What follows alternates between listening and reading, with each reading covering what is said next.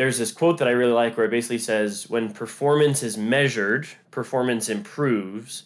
When performance is measured and reported, the rate of improvement accelerates. Welcome to Unlimited Partners, a podcast on partnership. I'm your host, Thomas McGannon. I'm an investor on a journey to understand what makes great partnerships. This podcast is my way of recording that process and sharing it. Today's conversation is with Kyle Harrison, general partner at Contrary, a multi-stage investment firm that focuses on identifying and supporting talented individuals during the earliest stages of their careers. Think Y Combinator just one step earlier. 6 years into its journey, Contrary is establishing itself as one of the leading full-spectrum venture-scale investors. Kyle joined Contrary to lead their breakout fund, which invests in proven companies that are looking to accelerate their growth. I really enjoyed talking with Kyle about the differences between seed stage and growth investing. This is one of my favorite conversations we've had here at Unlimited Partners, so we let this one run a little bit longer. I hope you all don't mind. As always, please send any comments or suggestions. We love hearing from you. My email is thomas@up-pod.com. And before we hand it off, I just want to extend a special thank you and congratulations to our sponsor, Tegas. Not only did co-founder Mike Elnick broker the connection for this episode, but Tegas also recently completed a really exciting acquisition of a company called Canalist, which is a technology research platform that provides investors with accurate, real-time financial models and key performance indicators for over 4,000 companies. I think this is a huge step forward for Tegas as it establishes itself as the generational company for investment research in the digital age. Finally, I'm going to be staying with Mike and his wife when I visit New York next month, so I'm hoping this extra plug earns me a stocked refrigerator when I get there. Unlimited Partners is brought to you by Tegas. It's fair to say that I built my technology investing career on the Tegas platform. Since joining as a beta customer back in 2017, I've personally conducted hundreds of primary expert interviews, and I've read or listened to more than 10 times that many using their searchable on-demand transcript database. I simply couldn't imagine making an investment or critical business decision without consulting the knowledge that's captured in their platform. So whether you're a professional investor, corporate development executive, or just someone who's looking for expert insights, give Tegas a try by visiting tegas.com. Let's talk about My Marketplace Builder. It really is the future of the world right now. Exactly how Shopify did it with the e-commerce world, where people needed to go through and sell their stuff online. We're doing that with the marketplace spots. There's no limits to how you want to grow your marketplace and how do you want to do it or what your marketplace idea is. So the website is mymarketplacebuilder.com. If you have a marketplace idea, then please go check them out. Unlimited Partners is not investing advice. The host and members of Unlimited Partners may have a position in the securities discussed. Please do your own research. And now, my conversation with Kyle Harrison, general partner at Contrary. Thinking a lot about the concept of family. Our kids ask a bunch, is this person family? Is that person family? We've, post-COVID, we've kind of set up our lives to travel a fair amount, which is amazing. It's a dream come true, but it also means that we don't have the same kind of regular cadence in a spot, and so the family of choice that we build it ends up playing like a pretty significant role. So yeah, that's pretty powerful, especially when we have thought about this a lot, where we were in the Bay Area for the last 6 years and basically had no family. Like, we had one aunt who was, an hour away or so, but no real family. But we had to be there for work, and so you have to form this community around yourself. And as soon as we could, Contrary is remote now and stuff, and so as soon as we could, that's why we moved back to Utah. And it's night and day, the ability to be able to have multiple people, multiple family, both in the actual family and friends that we know so well that they're basically family nearby. We got sort of robbed of that during COVID. So I feel you. I think it leads in pretty well to the opening question that I'd sent over. I love your best investment. Actually, what is the title of the blog post? The most important Yeah, I think investment? you're the only investment that matters. You wrote a blog called "You're the Only Investment That Matters," and in it you proposed this notion of an investment committee, and how you consider yourself as an investment, the time that you spend, where you live, the people that you associate with, like what makes up those minutes. I think about the Emily Dickinson poem, "Forever is composed of nows." And so how you build those nows, like that's the portfolio that you have in your life. I would love to hear, what has your journey to considering like what the most important investment decision you make, your allocation of time is, and how you've let that flow through your role as a father, a husband, and somebody who's building a very successful career. Yeah, this is definitely where it all started for me. Like I have a lot of people that I know who get into investing of, venture, hedge funds, whatever, all kinds of investing. And they, maybe they've done something else for a few years. They try investing for a few years. They want to go do something else. And for me, I'm sure that there will be times in my life when I'm drawn to different things, different hobbies, whatever. But it just never occurred to me the same way that I didn't want to be an investor for the rest of my career. And I think it came from not only because I love the job of being a venture capitalist. Like I love working with founders and looking at startups and thinking about how things get built. I do love that job. But even more than that, I love the art of investing, the sort of the spirit of it. And at the core idea is it is about taking finite resources and allocating them to maximize a particular outcome. And so in investing, that's obviously we're taking cash, we're trying to build good businesses, but time and even attention, like the attention span that you have, how much of it you allocate to your phone versus your kids versus your hobbies versus your golf buddies, whatever. All of the resources in life are finite, and time is one of the most finite ones because you cannot get it back. Like even with cash, like there's ways to recoup your losses. When you lose time, you've lost time and that's it. And I wrote another article a couple weeks ago called The Natural Selection of Time, and it's a concept that I've thought a lot about. But it's basically this idea that like what you give oxygen to is the thing that's going to survive. And so if you have hobbies or habits or things like that you're like, man, I wish I didn't do that, or I wish I didn't spend as much time on it. As long as you keep giving oxygen to it, as long as you keep allocating, part of your portfolio to this idea or to this hobby, it's going to survive. And so when I think about how do you most effectively allocate the resources that you have, like that's a real art. And I feel like being an investor and being around investing and thinking about the philosophy of investing, it forces me to evaluate how I'm allocating all of my resources. And in terms of like, you asked this one question of like, how do you think about that allocation? How do you improve it? There's this quote that I really like where it basically says, when performance is measured, performance improves. When performance is measured and reported, the rate of improvement accelerates.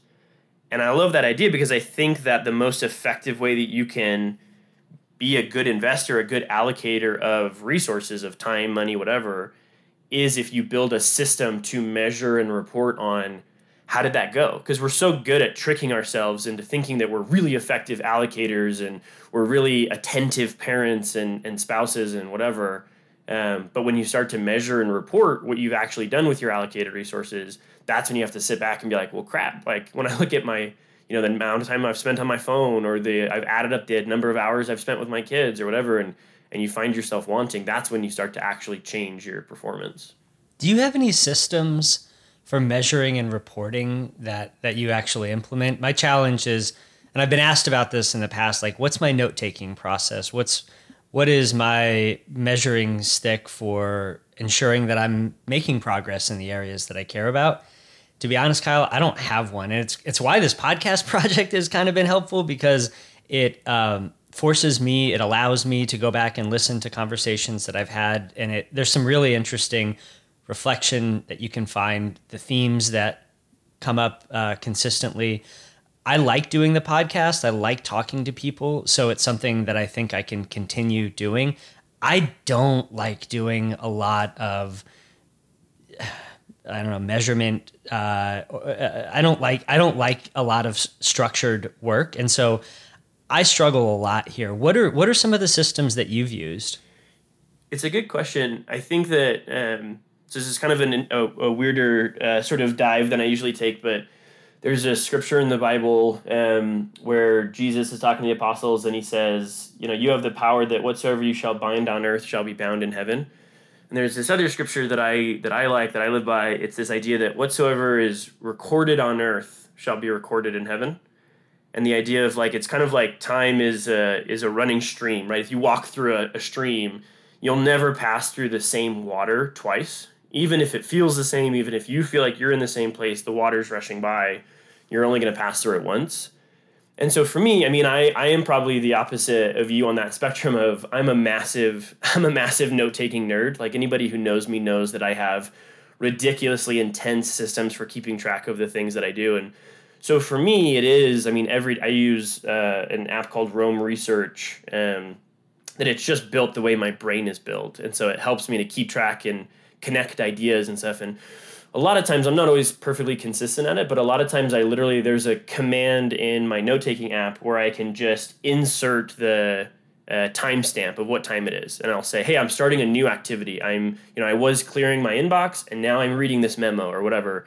And I'll timestamp what I'm doing and jot down a quick note of what I'm doing. So I literally keep track of hour to hour what I'm doing each day. I'm not perfect at it, but I think if I abstract that to the principle, I don't think everybody's going to be as big of a note-taking nerd as I am. But I think that it matters less that you follow a particular system and more that you have a system. So I think that you having the podcast project is a perfect example of that, right? It's like you really enjoy these conversations with people, and in all the chats that we've had, that comes across very clearly that you really thrive in having these types of conversations and sharing with people. I think that could also be a journal that you just keep, each night. I think that even the way that people take so many pictures, I think can be a really powerful way. My wife, one of her favorite things is at the end of every year, she puts together a picture book. Like we use Google Photos, and Google Photos has a picture book printing service. So you can literally just design a photo book right out of your photos from your phone, and then just click a button and it ships you a book. And so we have a book for every year we've been married, and just creating that picture book, like that record of what did we do this year? What did we accomplish? How much did we love each other? How many memories did we make? Like that kind of stuff. Having a system to look back on that, I think, is the most powerful thing. It doesn't really matter what your system is as long as you have something. I think that's great. I have found that some of the best progress that I've been able to make is a consequence of following it's kind of allowing it's kind of this is a conversation about serendipity, I suppose. It's finding the thing that really resonates with you, that inspires some kind of an emotion or awareness, and then really steeping in it, taking that as far as you can. I remember kind of when you share that your wife builds these photo books, and that's a way of measuring your life. I remember one time I was on a jog and I had this thought of what if I was 35 at the time, what if 25-year-old me met 35-year-old me? And I started kind of walking through what my life looked like, what my relationships were like, financially, where was I 10 years ago, and then where am I today? And I started crying is what happened. And that was a lesson for me to take the cues when my mind is wandering, to find thoughts that for me can structure progress in a way that helps me understand where I was, where I am now, and then importantly, where I need to go from here. I think what I realized in that moment was, holy cow, the joy that I've experienced over the last 10 years is a function of having made progress. And if I want to have this same fulfilling state of being, if I want to have a similarly joyful experience in the future, I'm going to have to embrace change. And I didn't realize that prior to having that thought, just how explicit that I needed to get with embracing change, with questioning scripts that I had written about my life. And I appreciate you sharing with me kind of what it is that you work on here, because it struck me that you're very thoughtful in the way that you're building your life. I think that makes for great investing, both on a professional and, frankly, more important, a time allocation. You know, who you are in those, who you think that you are in those final minutes of your life. That really, like that's the ultimate liquidity event, or that's the ultimate like investment realization that I'm trying to keep in mind. Kyle, one of the topics that I wanted to walk through with you is your career. You've worked at some of the highest regarded funds out there. TCV, Coatue, Index, Contrary. It's a real murderer's row. So congratulations. You got here. I think this is one thing that's come up a number of times in conversations is just how unique and how non-consensus many individuals' stories are. I love yours, having come from a videography background.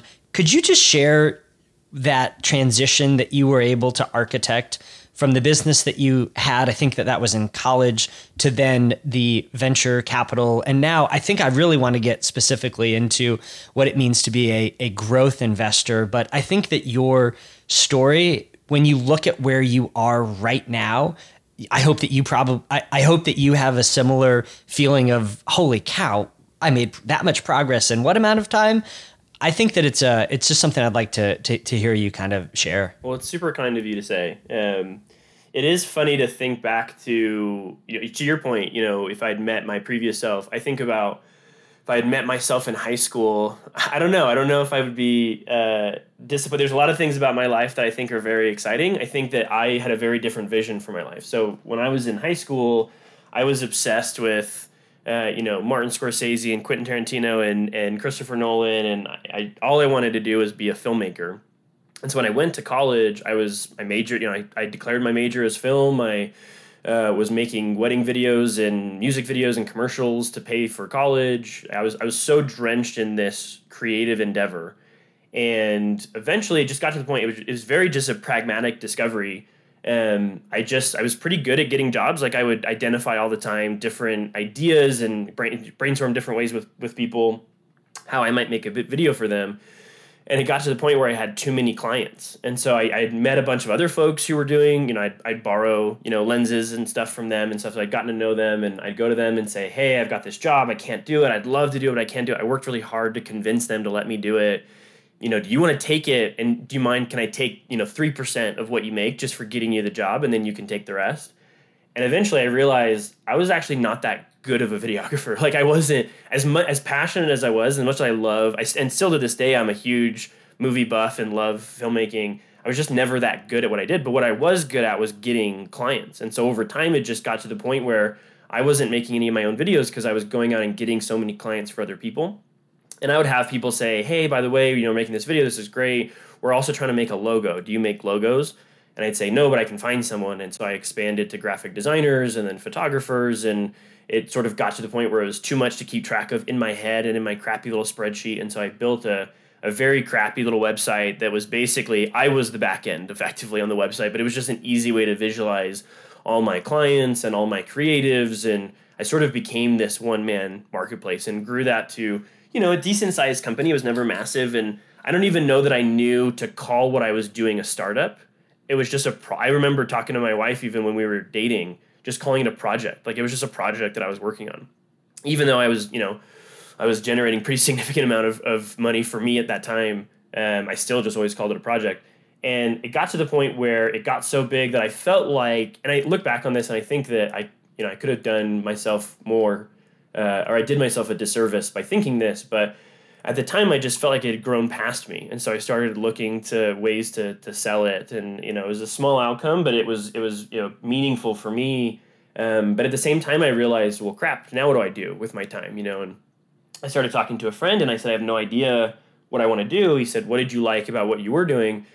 And I said, what I loved most was I had all of these super passionate creatives and I was a resource for them. Like they would come, I mean, not only for just getting jobs, which is what I primarily did, but questions about bookkeeping, questions about marketing, building their own websites, whatever. They would come to me and I wouldn't always know the answer, but I would go break down walls for them. And I loved that. And my friend, who I'm still in touch with and good friends with today, he said, well, that's sort of what venture capitalists do. And I said, I don't know what those words mean together. I have never heard those two words strung together in a sentence. But very quickly, I was just like an info session or something. It basically said, want to be a venture capitalist, come to this meeting. And so it was a way to get to know a venture firm in Utah. I worked with them, and I credit them with sort of being the godfathers of my career. I mean, they taught me the ins and outs of venture, and I got my first exposure working for them for a year or so. But I pretty quickly realized, as much as I enjoyed this idea of breaking down walls, early stage, kind of seed stage investing, I wanted to tackle businesses that had a little bit more meat on the bones. Like I felt like the thing that I'd really enjoyed running my own business was getting into the weeds and solving a bunch of operational problems. And there's just not as many operational problems at the very earliest stages of a company. And so I started looking for, okay, well, what does the other end of the spectrum look like? Very, very late stage developed companies. And so that's how I got introduced to the folks at TCV and really jumped to the other end of the spectrum where I was looking at mostly pre-IPO companies and even in some cases, majority buyouts of different companies and things. So got exposed to a lot of different types of investing. From there, the thing that I was really focused on is, well, these companies are so developed that I was more far removed from the founders than I wanted to be. And so as I started looking at other firms, I got connected to the folks at Coatue. And in talking to them, what I really appreciated was that they were doing all shapes and sizes of investing, everywhere from early stage to growth to pre-IPO and obviously into the public markets because they're a big hedge fund. And so I loved that variety, and I loved seeing lots of different types of companies and thought I would stay at Coatue for a lot longer than I did. But the folks at Index reached out to me to help them think about their own growth investing, right? They're phenomenal venture investors. They'd raised several growth funds. And so I joined to help them think through the growth strategy and love the people there, love the experience there. I think that after spending a few years at Index, the itch that started to sort of pervade in my mind was I had been at 3 phenomenal firms over the course of about 6 years. And each of those firms were great, but they were very well established engines, right? They're gonna hum on with or without me. What I missed about running my company was that it really, my fingerprints were all over it, right? I was helping to dictate everything, not even helping, I was dictating what things, what happened. And so as I started to think about, man, I really missed that. Does that mean I should start another company? What should I do? But I really love being an investor for some of the things we talked about previously, this idea of digging into the philosophy of investing. I just loved it. And so I thought, well, what would like a startup venture fund kind of look like? A venture fund that's just been around for, not the 20 plus years of the firms that I was at, but, maybe 5 or 6, right? I've got 3 kids. I don't need to bend over backwards to take huge amounts of risk, but I want to be somewhere where it's early enough in its life that I can still put my fingerprints on it and help to shape it. And then when I went out looking for what are the firms I was most excited about, Contrary was at the top of the list.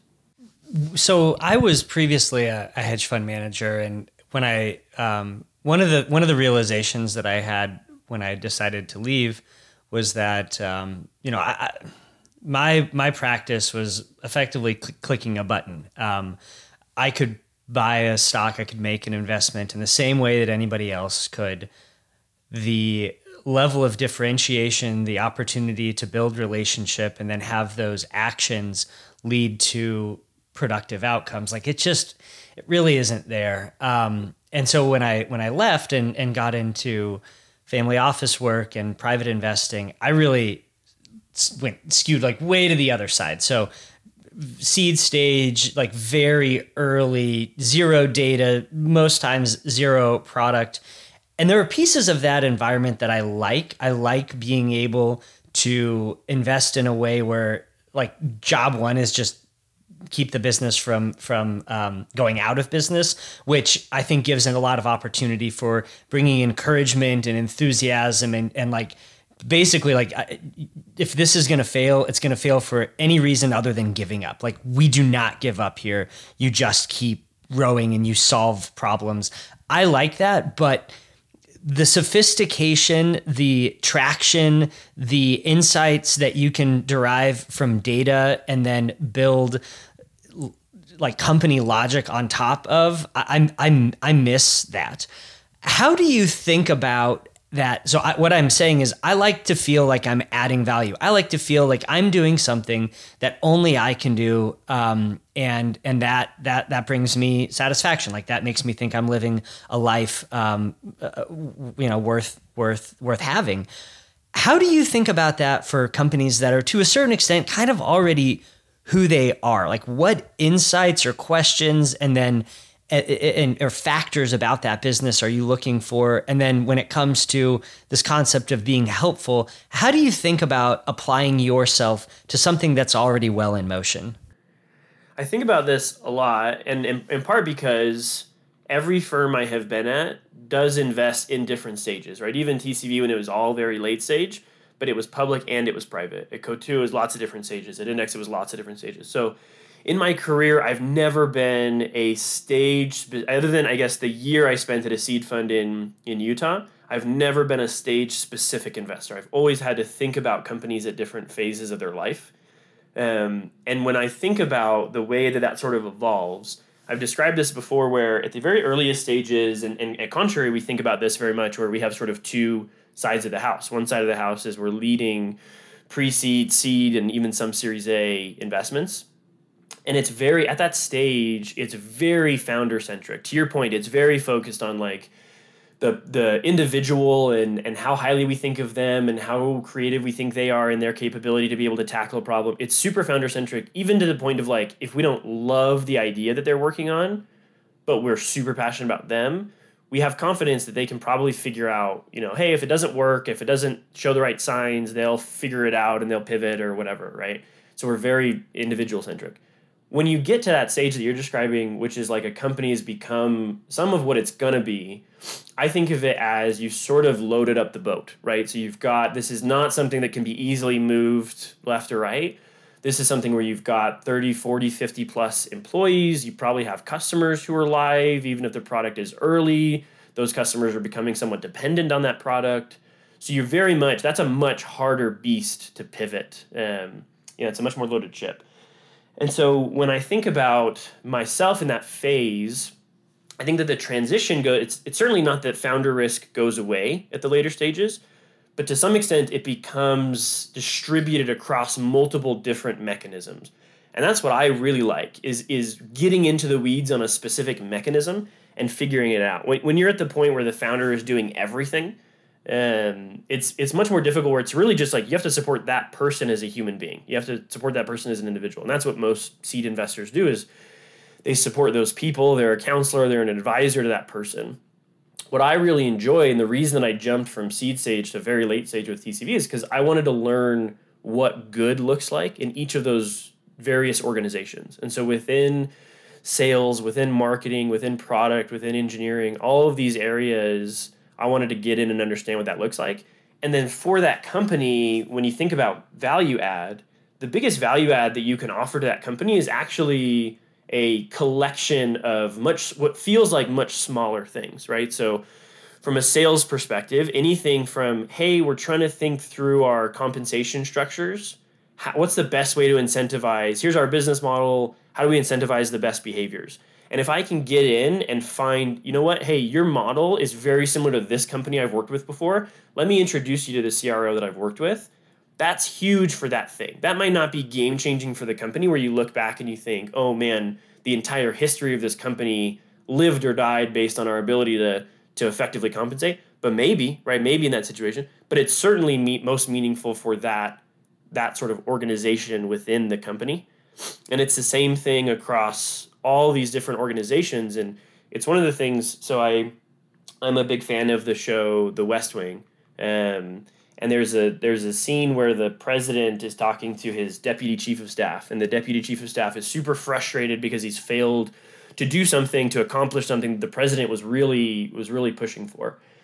And he's frustrated and he's mad at everyone, and the president takes him aside and he says, do you know what the difference between you and me is? The president says, I want to be the guy. You want to be the guy that the guy counts on. And that idea of there are people who want to be the person sitting in the seat, making the decisions, driving those efforts forward, and that's amazing. And I was that when I ran my company. What I actually love most is being that person that the guy or the gal in the seat can count on, can rely on, that I'm going to break down walls for them. It doesn't mean that I profess to be an expert in every single possible area that they might run into. And I think any investor that says that they are is probably lying or naive or both. I think that the reality is that, I talk a lot about this concept of a decentralized brain. It's just a network, right? The reality is the more relationships you build with people who are world class at particular areas, the better a growth investor you are. The more effectively you're able to both not just pattern match in terms of like, oh, my gut tells me that this is the way to do things, but it's really like, all right, well, if I unpack the underlying components of your business, those feel comparable to this model that I've seen before, or this person who's run this kind of thing before, or whatever. Like, I think that becomes really powerful. And how that translates into a diligence perspective is I'm thinking really deeply about what is the economic engine that you're building across the board? How do all of these departments feed into this economic engine? And how do we make sure that they're all humming? So that's what I think a lot about in terms of the companies that I work with. That is a great synopsis. Having the mental model informed by what the best companies have done, being able to go beneath the layer one and identify go-to-market, compensation, product approaches that have been really successful, being able to understand when those comparables are worth being like invoked, and then when you can actually build relationship around that, facilitating that liquidity across companies, that makes a tremendous amount of sense to me. One of the topics that you've written about and you guys talk a lot about there at Contrary revolves around talent. So you guys have quoted Fred Wilson talking about how talent is the only thing that matters, and you guys have this concept of talent vortexes. Could you talk about what a talent vortex is? And I think that's the question. Could you talk about what a talent vortex is and why they matter? Yeah, this is one of my favorite topics. So we talk a lot at Contrary about being a people-centric investment firm, and the way that we shape our thinking and the types of companies that we look at. And that translates both to individuals as well as organizations. So again, I mentioned we've got these two sides of the house. One is leading rounds into very early stage companies, and one is participating in rounds in later stage companies. And so I focus on that later stage effort. The way that we think about talent and what leads to a talent vortex, it's this idea that, so number one, and one of the best stories or outlines of this is a book, The Founders. It's all about the founding of PayPal and the kinds of people that were there. And Frederick Gieschen is this guy on Twitter who interviewed the author. Frederick's a friend. He's great. I love Frederick. This is a great interview that you're about to reference. He's amazing. The interview is phenomenal. And they talk about all these stories of the early culture of PayPal.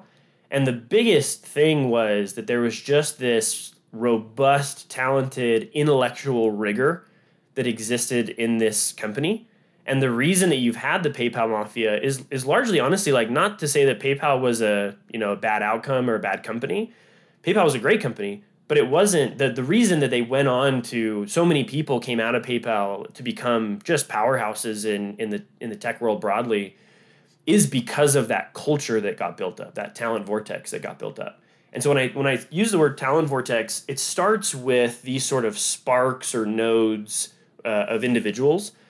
At Contrary, the way that we think about these individuals often drives the early stage investments that we make as well. So we want to see people that have demonstrated slope in their own career, right? It's people that are hungry and passionate, but it's also things like, if they've had a job before, it's people who've gotten promoted quickly because they're eating up more responsibility, they're tackling more responsibility, and that's huge.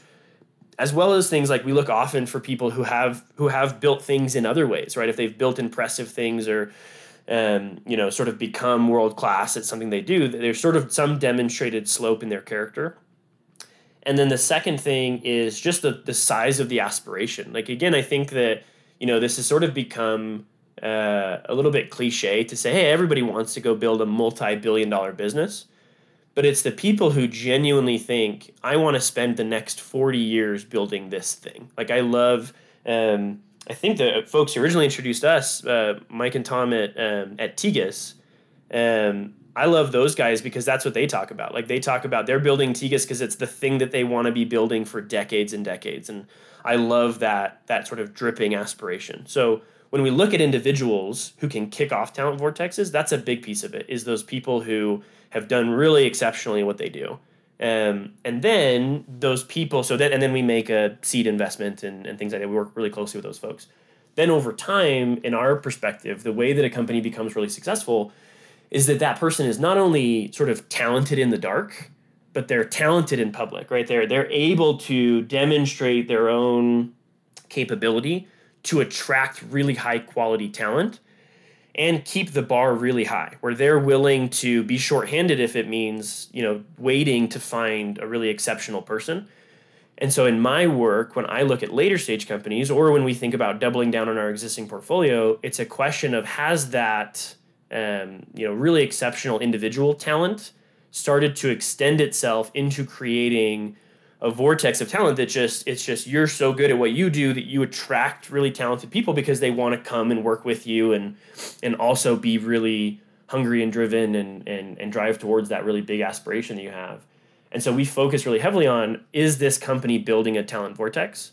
Another way that we think about that is that we are more focused on identifying really exceptional people, even before we're focused on identifying exceptional companies. So obviously at the growth stage, especially, you have to do diligence. You have to ask the questions of, does this economic engine work? But first and foremost, we're asking, are these exceptional people? And we're constantly thinking about, how do we hone that definition of what exceptional people look like? But that is the way that you build a talent vortex, is by surrounding exceptional people with exceptional people. Would you mind telling me a little bit about Contrary? When I looked through your pitch deck, I was just blown away by the way that you guys think about building the talent and relationship funnel. I'd love to hear something of the founding story of Contrary, your journey to joining, and what it means to be a more people-centric VC fund. Because I think that you guys actually do some things, whether it's with the money that you invest in Prism, your system for identifying talent. I just think that spending some time on the history and business model of Contrary would be really awesome. Definitely. And huge credit where credit is due. So one of the reasons why I was so excited to work with Eric and that I finally found a role that made sense for me and my background to work with him is because I think of him as one of the most just exceptionally bootstrapped people that I know. Like he's really, there's no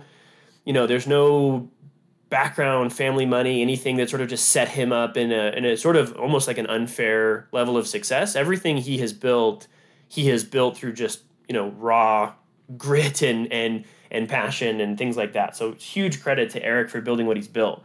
And the way that the Contrary story started, so early in Eric's career, he worked at a YC company that was acquired by Lyft, and he through college and through this experience, he saw all of these exceptional people around him, right? We've all been in that situation where we think, man, when I think about all the people I've come across, here's the 5 or 6 or 10 or whatever exceptional people that I would love to stay close to and surround myself with. And when he thought about the evolution of venture, he caught on to what I think is becoming progressively a more accepted trend now. But 6 years ago, when he started Contrary, it was much more of a sort of raw take. So basically, the evolution that he saw was venture has evolved from the sort of V1, if you will, being very company-centric transactions. And that's the Sequoias and Kleiners. They find a good company, they give them money, and largely what they do for you is the money and maybe the board member, but it kind of comes with the money. The second phase of this that we've seen, and that has been wildly successful, is company-centric programs. So Y Combinator built their offering around a very specific program. It's still fairly company-centric. Like there is to some extent, like it's a very early company, but it's still very much about like, hey, when you pitch, you're not pitching like, hey, here's who I am as a person. You're pitching, here's my company, here's my idea. and they bring you into this program. But at most, the program has a beginning and an end, right? Is it, even though you have some loose affiliation longer term with YC, it's still, you were in the XYZ cohort, right? It started at this point, it ended at this point, and that's a happy memory, and they're helpful, and you move on. The way that Contrary sees V3 playing out is around people-centric communities. And so for Contrary, the core idea is we identify the sharpest people as early as possible, and we support them relentlessly throughout their career, even before they start a company. And so in the early days of Contrary, what better way to identify really sharp people than going to, 40 plus universities across the country and identifying the 2 or 3 sharpest, most entrepreneurial people. And there's a few, university-centric programs out there. I'd say that the core way that Contrary has differentiated itself is that it's never been focused on people who wanted to be, they wanted this experience because it'd be good on their resume to go get an investment banking job or whatever. There's certainly people who come into Contrary and go out and they do banking, they do consulting, they do venture, whatever. But the big focus in building that early community was on future builders, people who wanted to be founders down the road. That's what they focused on. And that has compounded for years and years and years, finding the sharpest people, and they become venture partners. So they work with us on campus to source and identify the most interesting companies that have some kind of connectivity to their network or their university. And that's been a phenomenal source of company introductions for us. But even more than that, it's been great to have the introductions. But even more than that, we've gotten to get really close to what is now a community of about 400 super talented folks, and we grow with them in their career. So when they went to get their first job, we wanted to be a resource to them to help them think about it. A good example of that, even today, so just recently we announced that we hired a new head of talent, super talented guy. He was at On Deck and spent years and years just helping people think about their career and their path and to help companies hire and things like that. But what's unique about him is that, at most venture firms, the talent team would sort of be mostly like a plug and play recruiter for the portfolio companies. Again, because the old model is very company centric, we're still supporting our companies with our talent arm, very much so. But Anthony, who's our new head of talent, his big focus is first on supporting the members of the community that we have. We stay close to them. We want to help them think about what jobs they want to get. We want to help them connect to the right people. And even right now, we're actually hiring for a coaching lead whose primary focus will be on furthering the careers and development of the folks in our community. So if you know anybody who loves helping young, ambitious future founders, send them my way, because that plays right into the ethos of Contrary, is that we're first and foremost focused on building and supporting relationships with these super talented individuals in whatever way that sort of evolves into. Right now, the way that has kind of translated into our investing activities, number one, if people in our community start a company, awesome. We want to be their first check. We want to be super supportive. We want to be helpful. If some of those people want to go explore an idea, great. We have grant programs. We have what we call Contrary Sabbatical, where people can take a year off and get some funding to be able to play around with an idea. If it doesn't work out, that's okay. They go back to their job or whatever. Awesome. There's another big chunk of the community that I spend a lot of time with, which are folks who maybe they're not ready to start a company yet. They want to start a company eventually, but right now they're focused on finding roles at exceptional growth companies, later stage companies and sort of Series B plus. And so that evolves into a lot of the work that I do, finding the best later stage companies to invest in. Is it can either be push or pull. So our community might go work for a stellar company, and that pulls us towards that company. And we say, hey, if we've got a couple of people working at this company, we should really, spend time with them and get to know them and potentially invest and help grow that team. Or there's a push motion where I might go to a company and I might say, hey, I think you're an exceptional company and we have some stellar people in our community and I'd love to help you hire from that community. And so you can kind of see this core thread throughout everything that Contrary does is we're laser focused on identifying the sharpest people and then building the products and features into our community that would most support them. That's fantastic. After this conversation, I'll follow up with you to see how I might be able to get involved in some of this, because I think your comments around, you want to find the slope, and where you can, like, you want to have an influence on the slope. Like, you want to be supportive. You want to build that longitudinal relationship so that you can say, like, I know this person's deep driving desires. I know their capabilities. And when I invest with them, like, I've de-risked a lot of what can go wrong just by way of having been there. So surrounding yourself with really high quality people, and building that through your process, and kind of cradle to IPO, like it's a really differentiated business model. You describing that is really helpful.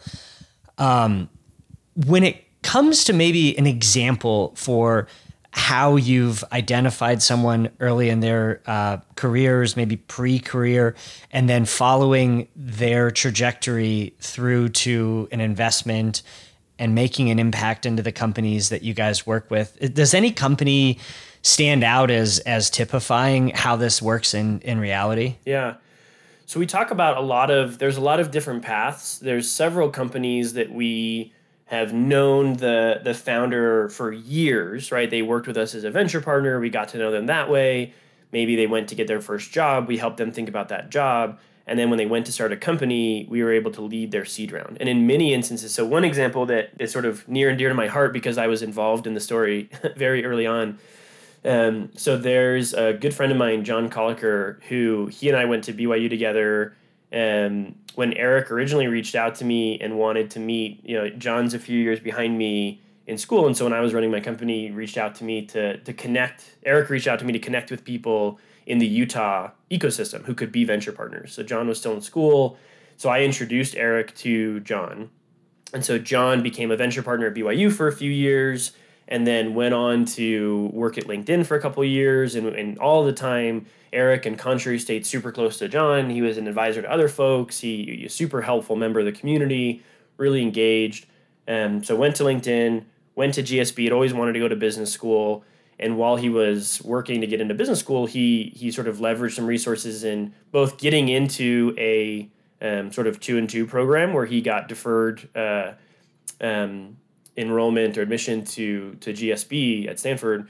But he also started helping other people who were thinking about business school. And he saw this sort of coaching element evolve in, hey, this is a really valuable thing to help people. Yeah, with business school, but also with lots of other things that you could help sort of bring people along in their careers. And so John started Leland, while he was at GSB, and basically didn't even, for his initial round of funding, he didn't even, this is a super talented, LinkedIn, GSB, really stellar guy, had connections, lots of other funds, came right to Eric and right to Contrary to lead his first round because that relationship was so strong. So that's an example of like sort of grassroots working with someone to be able to be a meaningful partner in them building their company. I think that's a great example. I think another example, you look at a company like Ramp, and so Ramp is, just an exceptional company, one of the fastest companies to get to 100 million of revenue. But in the earlier days, do you mind introducing Ramp? I mentioned in some of the emails back and forth that it's a story that I'm not actually that familiar with, and I don't know that I'm alone.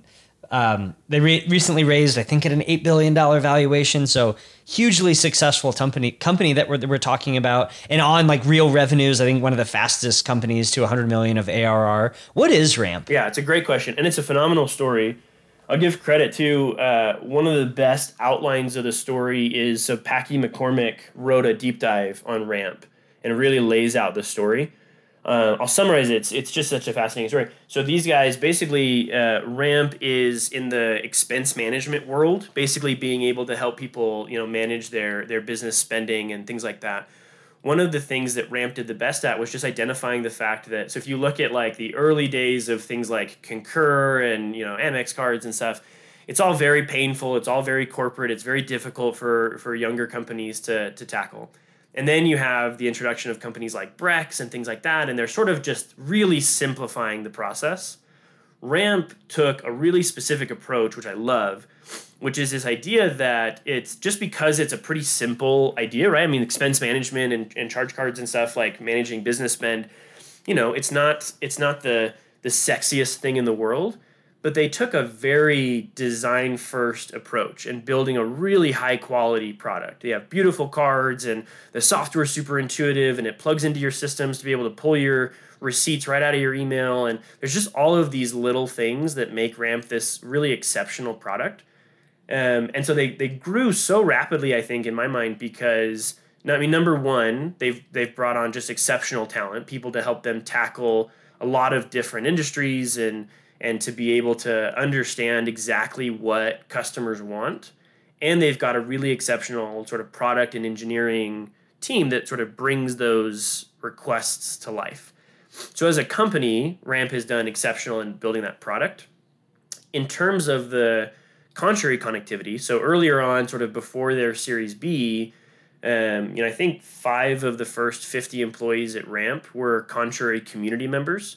And it was through no effort of our own, right? We hadn't placed them there. They had just congregated there, where it was somebody got a job there and then they knew other folks in the contrary community. They brought them in. And so we got to know Ramp that way. And that's what I describe as like the pull motion, is that when you have a really high bar for the people you bring into the community, they're really exceptional. When one of them does something, it's worth paying attention. When several of them do something, you can't ignore it. And so we sort of sat back and thought, this has got to be a stellar company. And so we got to know the folks at Ramp, and basically the pitch was, let us participate in the Series B and let us help you hire more. Obviously the people at Contrary are a great fit for Ramp. Let us hire more of those folks. And that relationship has been great. So we were able to invest in that company and have been, really helpful in helping from a hiring perspective.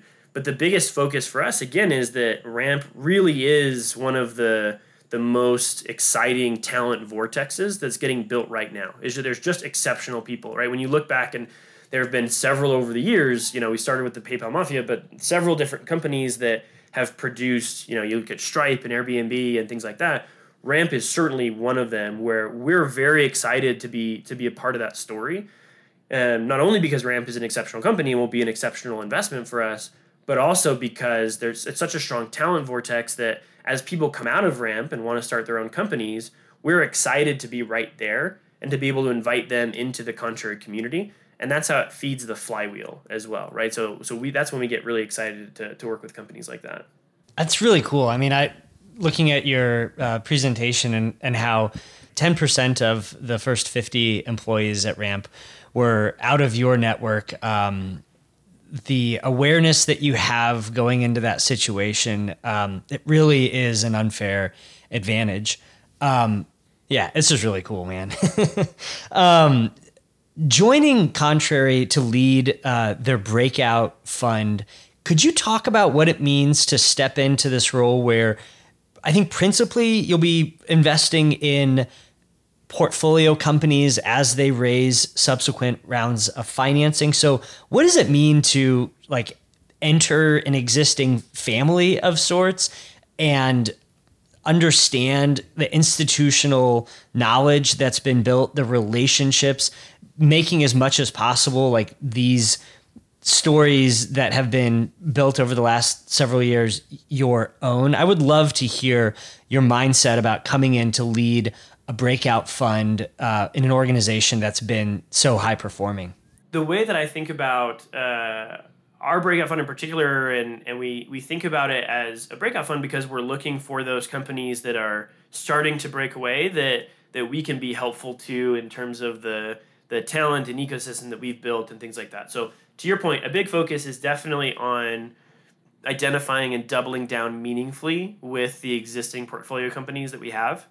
Another bucket of that is the sort of Ramps of the world, where we hadn't invested in Ramp at the seed or the Series A, but we were able to invest at the Series B and beyond.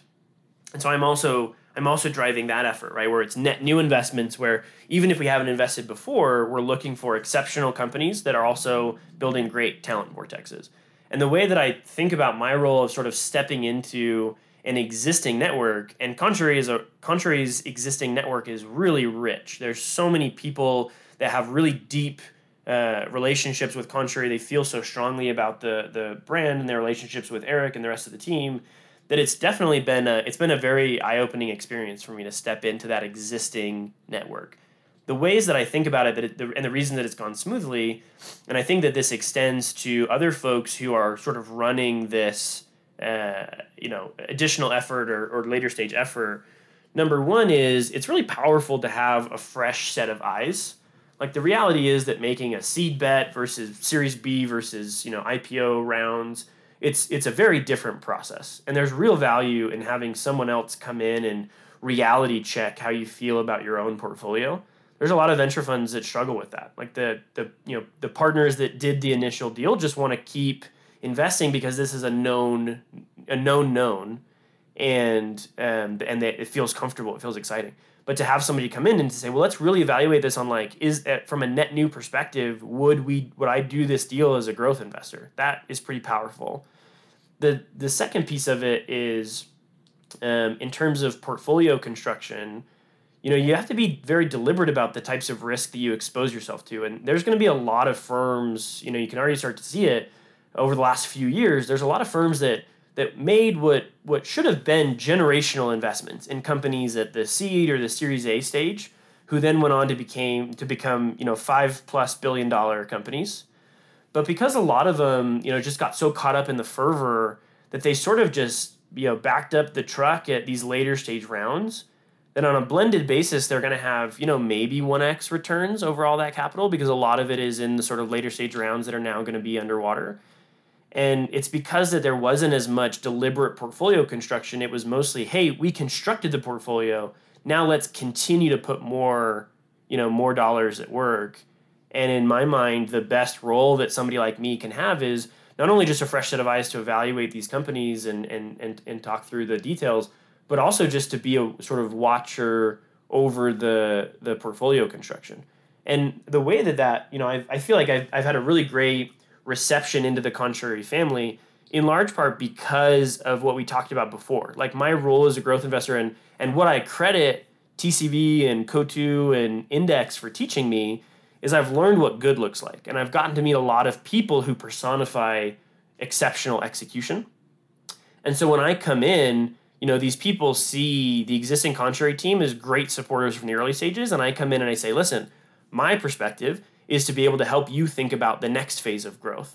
And how do you think about sales? And how do you think about marketing? And how do you think about, all these different aspects that come with growing a business and helping it to succeed? I represent that sort of data set that people get really excited about and that Contrary hadn't been able to offer really meaningfully before. And so when you are really clear about, hey, listen, here's my value proposition as a quote unquote product, right? Like Kyle Harrison is the SKU at Contrary, if you will.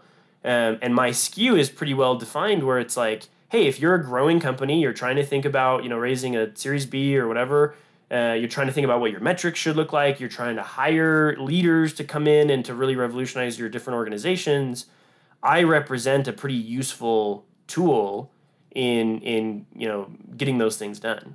Is it challenging for you to step into existing relationships where being supportive really does, and to a certain extent, like it's not all about money, but a lot of it is, being supportive does mean showing up to future financing rounds?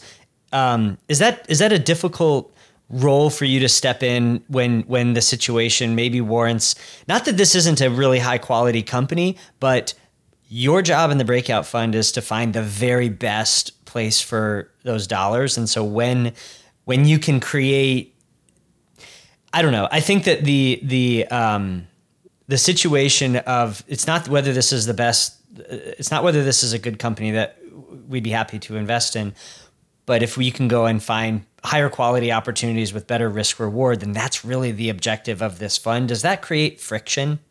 The way that I think about it is, and it's one of the reasons why Contrary has kept two separate funds for what we do.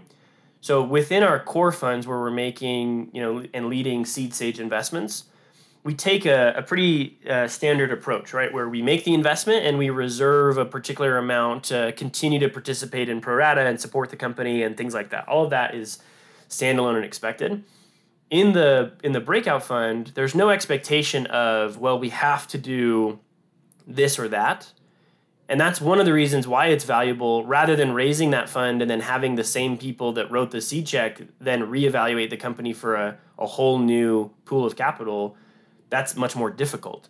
having me come in, having that sort of, to some extent, arm's length, existing relationship, it's easier for me to say, well, here's the mandate of this fund versus the mandate of that fund, and they can be different, right? Like, we want to continue to support our companies at the earliest stages and then throughout their life with pro rata and supporting them to find new investors and things like that, just like any other seed fund would.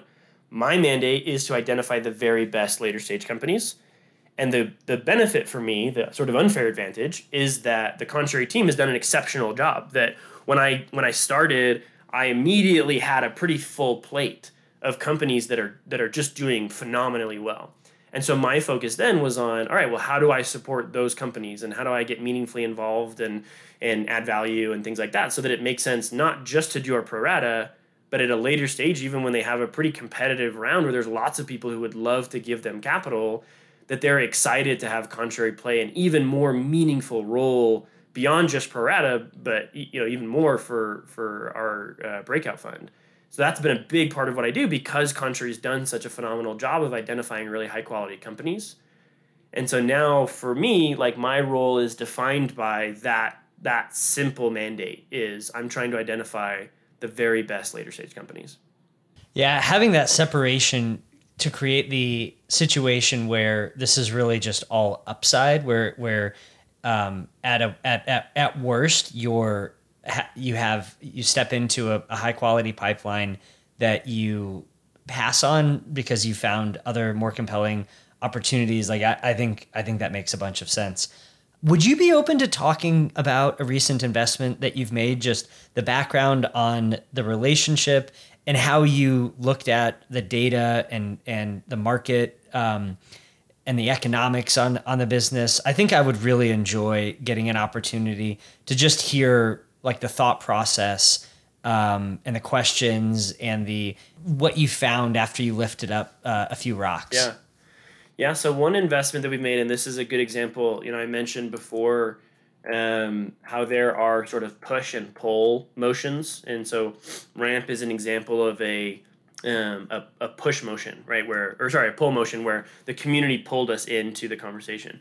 We made an investment recently in a company called Pave. And what Pave does is they act as, so when you're, any tech company that's trying to think about their pay bands, like how they're compensating different roles at different stages of their career and how equity and cash factor into that and things. Today, the existing status quo of that is that there are a few companies out there like Radford and things that they offer up these spreadsheets. And typically the spreadsheets are collected by just mountains and mountains of survey data and then compiled by an army of consultants.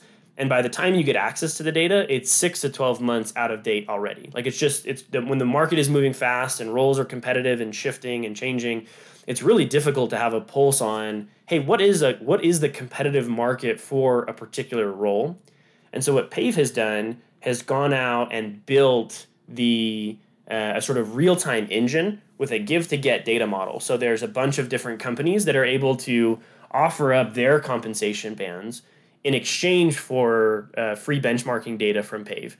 And so Pave has built this incredible data set of a ton of different companies at tons of different stages and valuations and sizes, and you're able to, in real time, see, hey, what is the 50th, 90th percentile of a specific role at a specific city, all these different things. It's just something that didn't exist before. And then with their recent round that they announced, they actually also acquired Option Impact, which is another sort of legacy provider. So they're basically bringing in some of that process, some of that data, some of those existing customers. But now it is effectively the largest data set of compensation data that exists. And so one of the things that, from a Contrary perspective, one of the reasons why I was so compelled by Pave and the opportunity that they're building is that there's a massive data advantage that they get to, where once you become this sort of relied upon data source, it gives you that wedge to be able to say, hey, you don't need to just one-off look up a benchmarking data point. We can also offer you a module around compensation planning, right? It's really complicated to think about within each organization. Where are we going to add headcount? And if we add headcount, how are they going to be compensated? If we're paying folks, how do we think about salary increases and things like that? It's a complicated process. Pave has a wedge into that to be able to offer that compensation planning. The same way they also have a wedge into offering an offer letter module, right? Where when you send out offer letters, you can have real-time data enriched visualizations so that that candidate can appreciate and understand, hey, here's how competitive this offer actually is based on an underlying data set of thousands of companies. So there's all these different wedges into the company that are pretty powerful. And as you think about the way that a company grows, as they continue to grow, they always need Pave because they're constantly thinking about, hey, we need to stay competitive or else we're not going to be able to maintain our competitive wedge. And for a firm like Contrary, where we're so laser focused on talent, that sort of data advantage and meaningful role that Pave plays for these companies that do care about exceptional high quality talent really resonated with us. And so that was one of the reasons why we invested in Pave. This business sounds really cool. How do they make money? Is there a composition of free and paid services here? There is, yeah. So it's basically the data module is give to get. So if I plug in, if any company out there who wants to get access to this benchmarking data, if they go plug in their Gusto or whatever their HRIS system, so that Pave can. And is the HR side, the data side, is that structured enough such that you can ingest this information in like a fairly, I don't want to say homogenous, but like, is this a solved data problem so that you can receive it in a relatively clean format? It's definitely, there's an advantage in primarily right now being focused on tech companies. Because tech companies, by and large, are fairly that have already adopted Gusto or Chime or Workday or whatever kind of HR focused technology like that has been structured in a number of ways, but not an infinite number of ways, so that you can build those integrations. That's right. And Pave has done a phenomenal job in being able to integrate with a pretty wide variety of systems. And so they make it fairly straightforward. And so if you plug in your HR system to be able to, on an anonymous basis, contribute your data points to the data set, then you get salary data. And if you connect your Carta, for example, to be able to offer up similar on the equity side, to be able to say, hey, this role commands this level of equity, then you get equity data as well. And so in a free model, you can get access to both cash compensation and equity data at the same time. And so that give to get model has been pretty powerful, and it's free.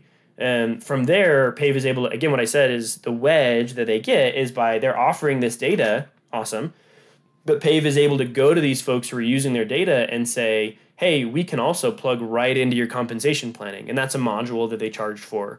Or you can have, digital offer letters that when you send candidates, it's basically you have an interface with drag and drop functionality where, hey, if I want to say, we're giving you X amount of equity in your offer, you can drag this line and see, hey, if we become a, $3-4 billion company, here's what your equity is worth. If we become a $10 billion company, here's what your equity is worth. And it allows them to effectively appreciate the upside on the equity that they're getting, and as well as how competitive their cash offer is and stuff like that. So they're able to monetize on those additional modules because of the existing data wedge. Yeah, this business has a lot of potential vectors for growth, and I love the dynamic whereby their customers, very likely they won't ever outgrow needing Pave. There's no scenario where you become so successful that you in-house this or that you graduate into something else. Like, as their customers are successful and go from seed stage technology company to publicly traded, Dow Jones business, that like this, the relationship that you can build over time, the product that you can offer, there's lots and lots of surface area to build relationship and monetization. I really love also just the notion of like giving this away for free. A Mark Andreessen quote that I just love is, you commoditize one layer to create value at the next. I think this is a really interesting example of that. So when you step in to make an investment in Pave, going back to the earlier question of like, how do you think about what it means to be helpful? How do you kind of assess the situation? I guess, first of all, from like a do no harm perspective, like you don't want to express opinions where they're not going to be well received either by the team or by the impact that they have. How do you like sign up to do something besides just writing that check? So the biggest thing, and again, at the later stages, I'd say that our involvement, evolves over time and in a company's life. So when we're leading rounds, the other stages, that's one thing, and there's a certain sort of playbook or expectation that you can have from us as an investor. At the later stages in a company like this, the things that I do, certainly a big part of the reason that companies, that it resonates with us to be associated with us is because we're so talent centric, but it's also a highly qualified source of talent. And so these aren't, there are other firms out there that also pitch themselves as a talent centric firm, but they're a little bit like, headhunters for hire, where you bring them on and they're going to send you, 100 plus resumes, and you're just going to get an ocean of like, good luck, hopefully you can find somebody that's a good fit. For us, we're certainly not going to compete on volume. We're not trying to send hundreds and hundreds of resumes. What we're trying to focus on is, hey, we know these people really well, or we've gotten to know people, even if they're not core members of our community. We also run Startup Search, which is a newsletter that's got, tens of thousands of subscribers. We can list jobs there. We've helped people hire from there. And then we also have big events. For example, we have a big event coming up in September called Startup Fair, where it's a big virtual event where we have 100 of the we usually get about 1,000 applications. We filter that down to the 100 highest quality folks, and we help them in multiple different ways and venues connect with different companies. And so we've had Figma and Rippling and Ramp and all sorts of great companies come and meet exceptional people there. So we have all these programs that we've built, and the programs are pretty high quality and curated because we have this captive audience of a couple hundred folks that help us really hone our offering. And so people the people that take our money at the later stages, they appreciate that infrastructure that we have to be able to plug into really high quality talent. Beyond that, there's a lot of stuff that, I as an individual investor can do given the, 6+ years that I've spent at a few different firms and getting to know folks in terms of introductions and customer support and things like that. So there's certainly an element of what I can offer as an investor, as well as what we as a firm can provide. But the deep sort of, thing that resonates with most founders is just how high quality our sort of talent engine is. That's really exciting. I'm looking forward to talking to you more about this business. I think that there is as I think about like the areas, the low level, maybe I'd say it this way. One of the comments that people get really tired of me making is that companies are just people. And when you think about fostering those core assets, those people, there's a financial component, there's engagement, there's career development, there's all sorts of business logic and process that you can build into a company based on this data journey that you take a company on. I'm glad you highlighted it. This is a good one. I'd like to transition a little bit to talking about the current environment. I was listening to some earnings calls this morning. You had Google and Microsoft report yesterday, Shopify this morning. Shopify's letter talking about how they have to lay off 10% of their workforce, showing this chart of the e-commerce growth during the pandemic and how it's trend reverted, and we're realizing that some of the accelerated growth rates that we've seen over the last 24 months, they're not as durable as a lot of us, myself included, thought. You've written a lot on things that don't change and kind of differentiating hype from substance. Could you talk about like what are you thinking about in an uncertain kind of money and macro and technology market that just, it feels more disorienting now? And I actually don't even think that that's an opinion. Like I think when you have the likes of Stanley Druckenmiller speaking the way that he has just about how challenging this environment is, I would love to hear a thoughtful guy like you. What are you looking to find direction in this kind of environment? What are the kinds of data points and or business products and services that you're trying to understand, to discern like what is durable, what is going to sustain high growth rates at attractive unit economics. Earlier, I had a conversation with someone where he just started laughing. He said, I have no idea what to do. And I said, yeah, that's the point. Like, intelligence is what you do when you don't know what you're doing. Would just love to hear you talk about this current environment at the risk of having a short shelf life part of this conversation. Yeah, I break it into two buckets that I think about a lot. And I think that the one thing that comes to mind first is I think that there is a lot of I don't want to say bad assumptions, but just like I think like overblown assumptions maybe that need to be shaken out of the market. And as painful as it has been over the last couple of months, I still think a lot of those assumptions have not been fully shaken out. So I think in one piece there's sort of a mental step change that needs to happen in terms of how we think about valuations and potential outcomes and things like that. Like I think that's bucket number one needs to happen. And then bucket number two are there any assumptions? So where do those assumptions sit? Is that at a technology kind of market adoption? Maybe like we'll kick the dog on Web3, or is it more, no, this is just about numbers and price and what what intrinsic value really is? I think from my perspective, it's about numbers and price. Because when I think about the technology and the traction, it's this idea that, if you talk about the 24-hour news cycle, if you had a 50-year news cycle, right, where if you only put out a publication once every 50 years, you're not going to talk about the latest gossip. You're not going to go over some of these, negatives or tragedies or setbacks or whatever. You're going to focus on this idea that in the long term, history bends towards progress, right? So from a technology perspective, I've never been more optimistic than I am now. I think when people look at these sort of deteriorating growth rates, they don't appreciate the fact that when you look at these companies that are generating billions of revenue, even 20, 30 years ago, there were so few companies, especially in technology. I mean, only in 2011 did we pass the threshold of having over 100 companies that had generated $1 billion of revenue ever. And now we have 200 plus, right?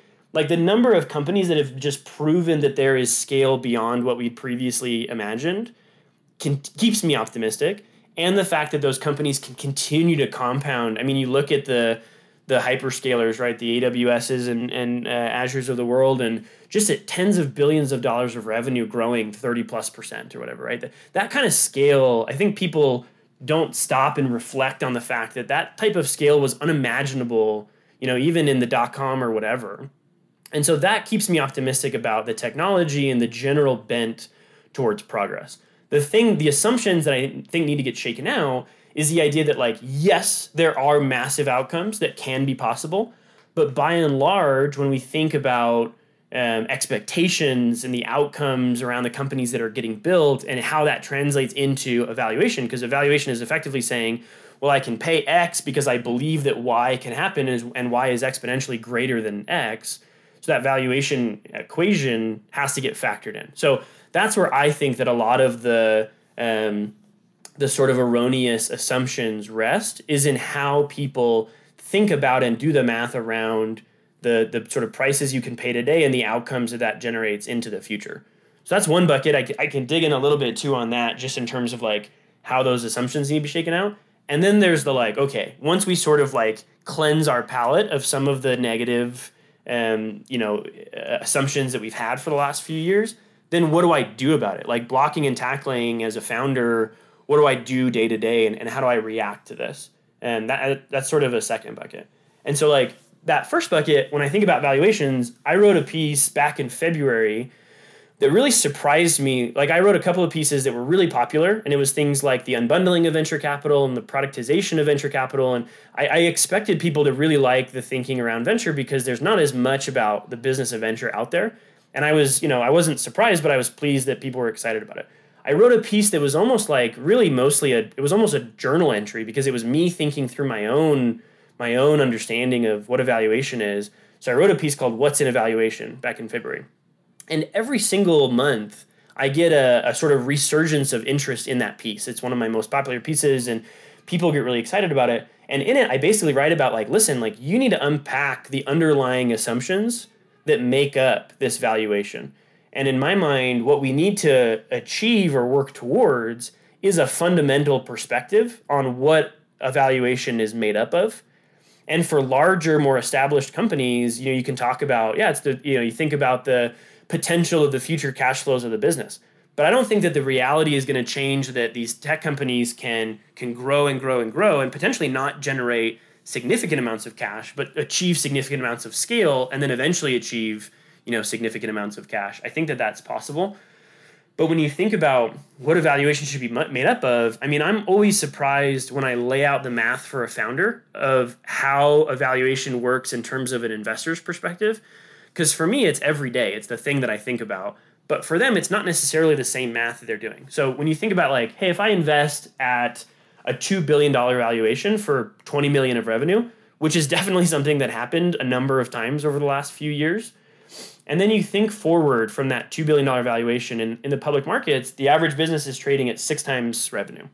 And so if you think that this business, if things don't change dramatically, if multiples don't come back up dramatically, then in order for me to generate a 3x return at minimum, you need to get from 20 million of revenue today to about $1 billion of revenue, right? For this to be kind of a $6 billion or so company. And so to get from 20 million to $1 billion of revenue, that's pretty difficult. And every time you need to raise more money to get there, I as an investor get diluted, which moves the goalpost beyond $1 billion of revenue.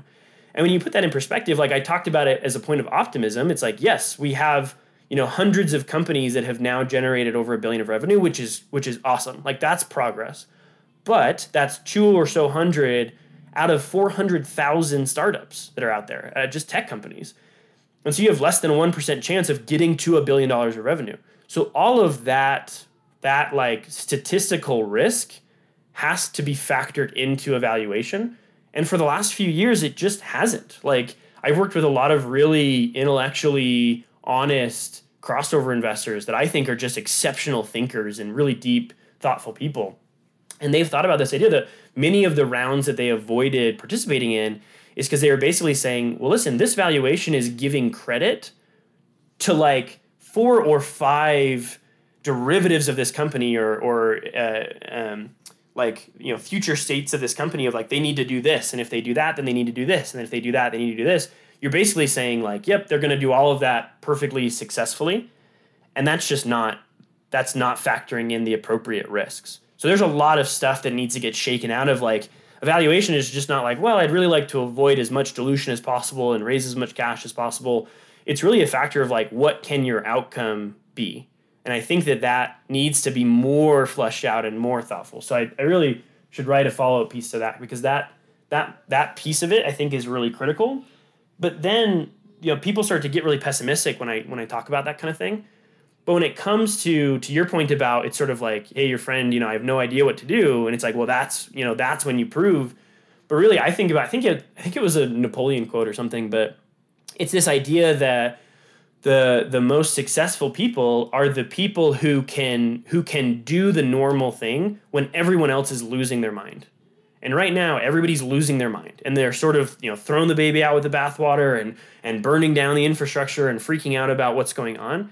When at the end of the day, what you need to do is build a product that people need, not want, but need, and then continue to build upon that product to add to the other things that they need. Like there's a fundamental belief in the business.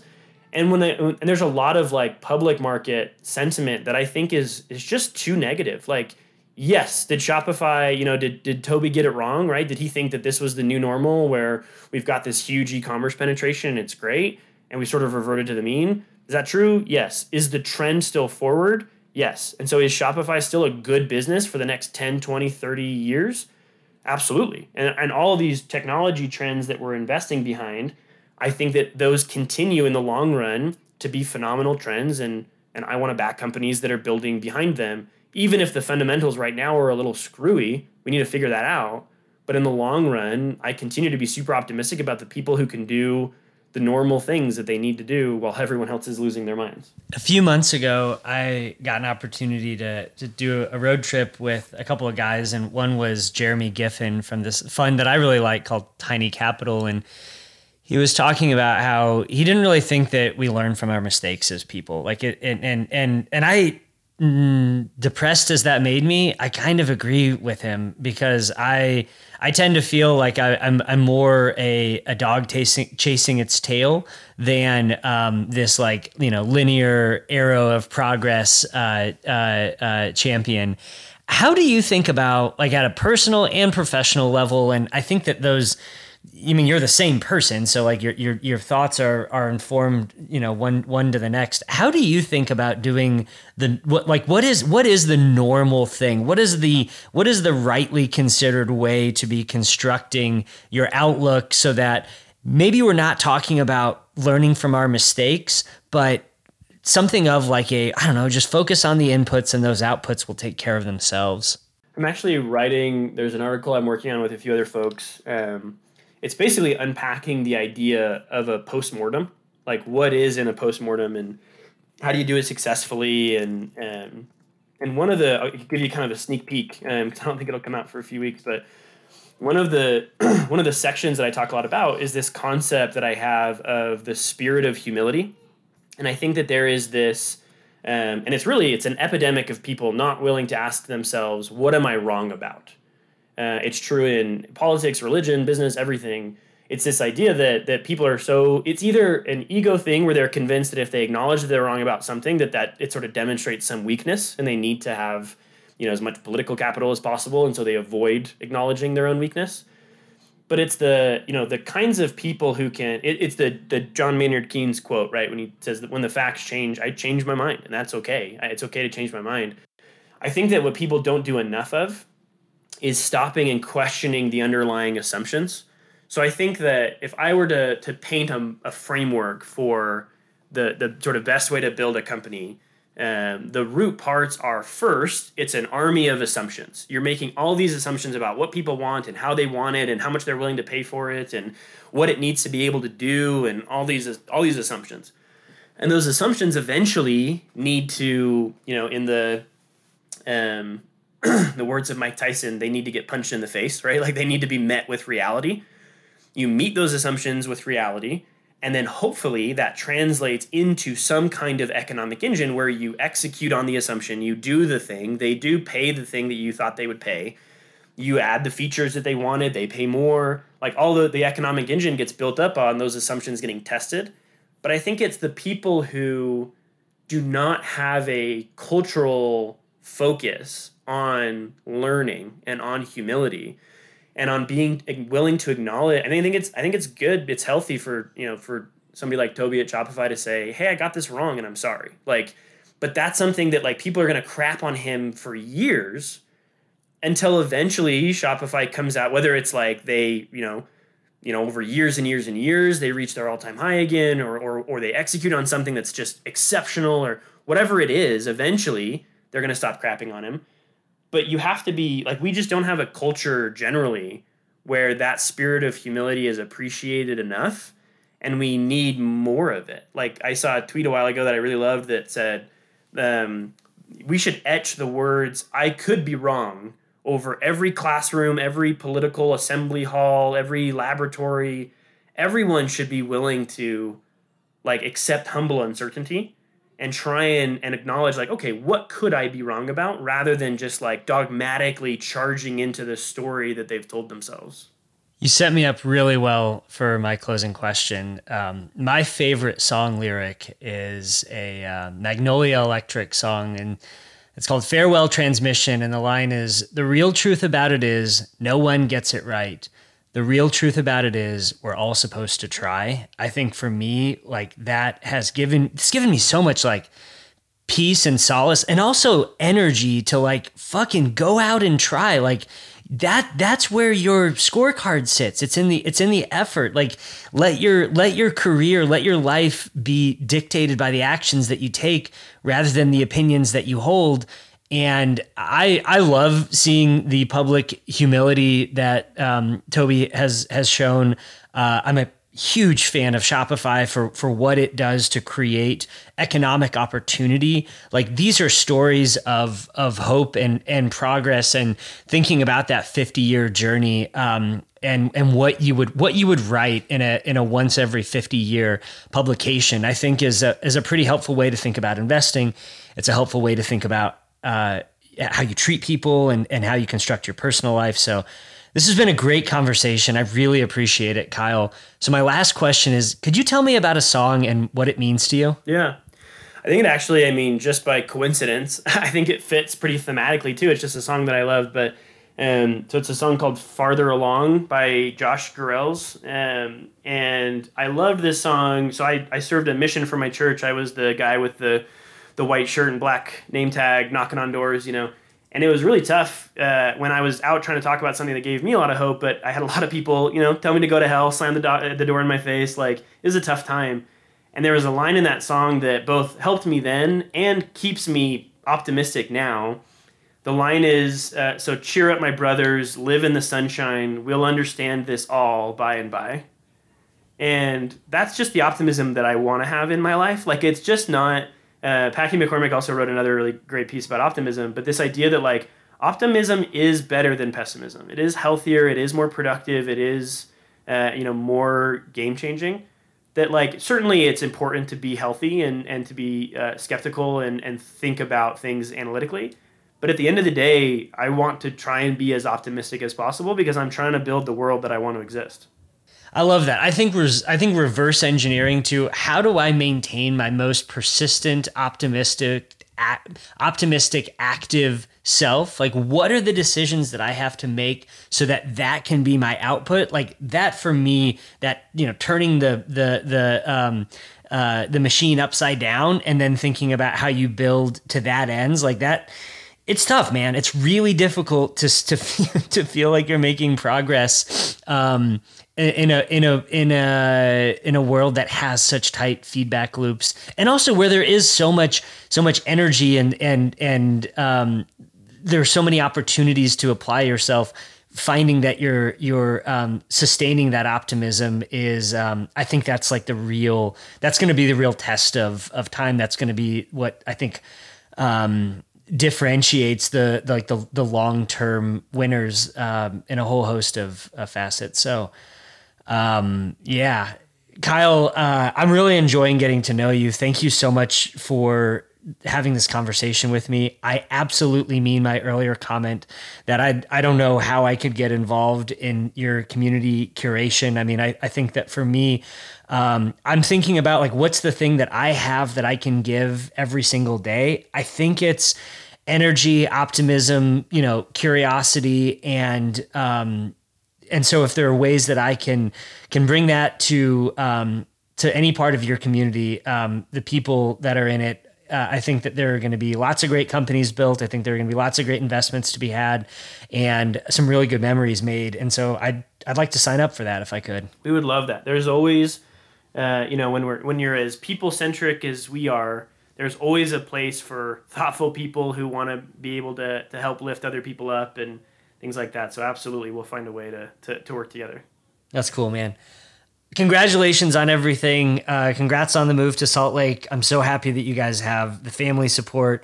Contrary is a firm that I think is going to be standing pretty tall in the future. So well done finding your way there and leading this breakout effort. I'm excited to borrow a line from one of my favorite founders, Jeff Lawson.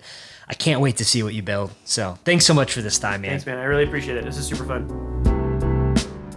Well, that's our show for today. Thank you so much for listening. This has been an Unlimited Partners production. The show is edited and produced by Andrew Thomas, and our music was composed by Nick Samaska.